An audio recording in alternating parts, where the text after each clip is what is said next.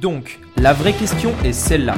Comment des entrepreneurs comme vous et moi arrivent-ils à créer une communauté, marketer des produits et des services dans le monde entier tout en restant profitables? Voici la question et ces podcasts vous donneront la réponse. Je m'appelle Rémy Jupille et bienvenue dans Business Secrets. Bonjour à tous et bienvenue dans ce nouveau podcast aujourd'hui. Donc ça commence à faire pas mal de podcasts, je crois qu'on est à 4 ou 5, je sais plus. Et franchement pour l'instant c'est top parce que vous avez l'air de tous bien aimer les podcasts. J'ai eu beaucoup de retours positifs, donc c'est top et ça me donne qu'une envie, c'est de continuer. Je vous rappelle que je me suis fixé l'objectif de 365 podcasts, donc un par jour pendant minimum un an.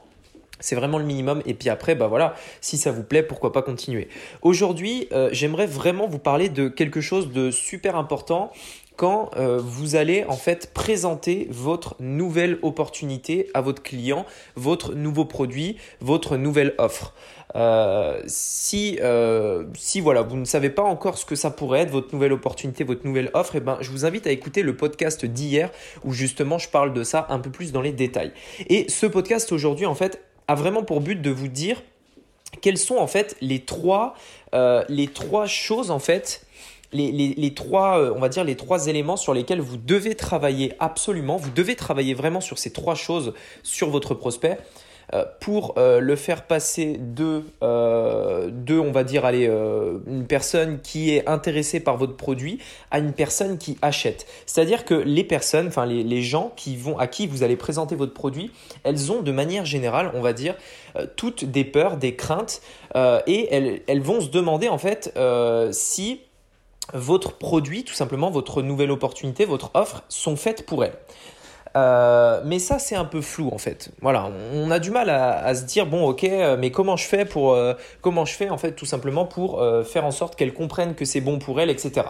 Et bien justement c'est le sujet de ce podcast et vous allez voir qu'en fait après avoir écouté ce podcast, après avoir écouté ces quelques tips, ça va vraiment vous aider pour justement faire passer une personne de ouais ça pourrait le faire à j'en ai absolument besoin, je peux le faire, il faut que je le fasse. Voilà.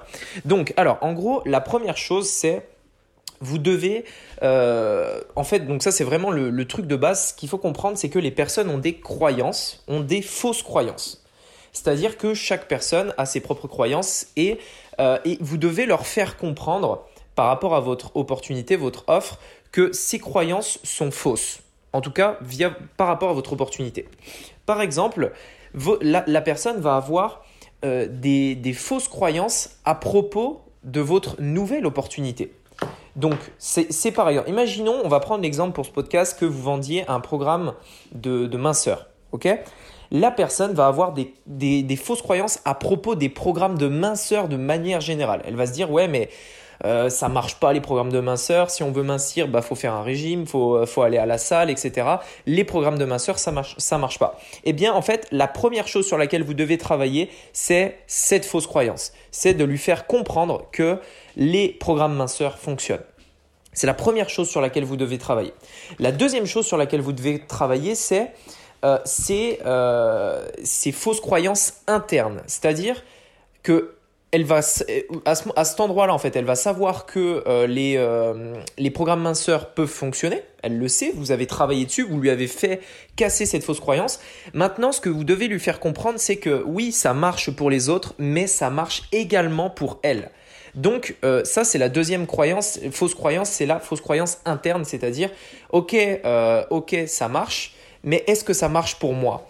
Et donc, c'est quelque chose que vous devez absolument réussir à faire et donc vous devez travailler là-dessus en montrant bien que votre programme minceur, du coup, ça peut vraiment marcher pour cette personne qui est derrière son ordi, qui a tout essayé mais ça n'a pas fonctionné, etc.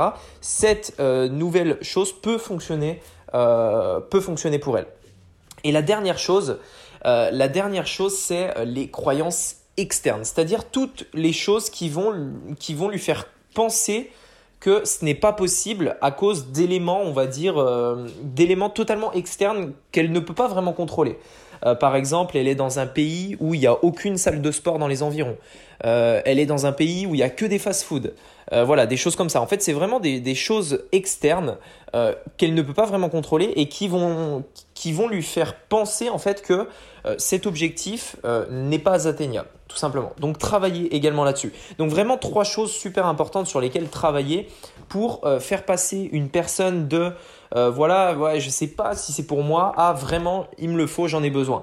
Donc, je disais les croyances en votre nouvelle opportunité, enfin les fausses croyances envers votre nouvelle opportunité, les fausses croyances envers leur propre capacité d'utiliser votre nouvelle opportunité et les fausses croyances à propos d'éléments extérieurs, d'éléments externes les empêchant du coup d'utiliser votre nouvelle opportunité. Alors bien sûr en fait ce que je vous ai parlé aujourd'hui c'est on va dire plutôt pour des produits de formation, d'information etc.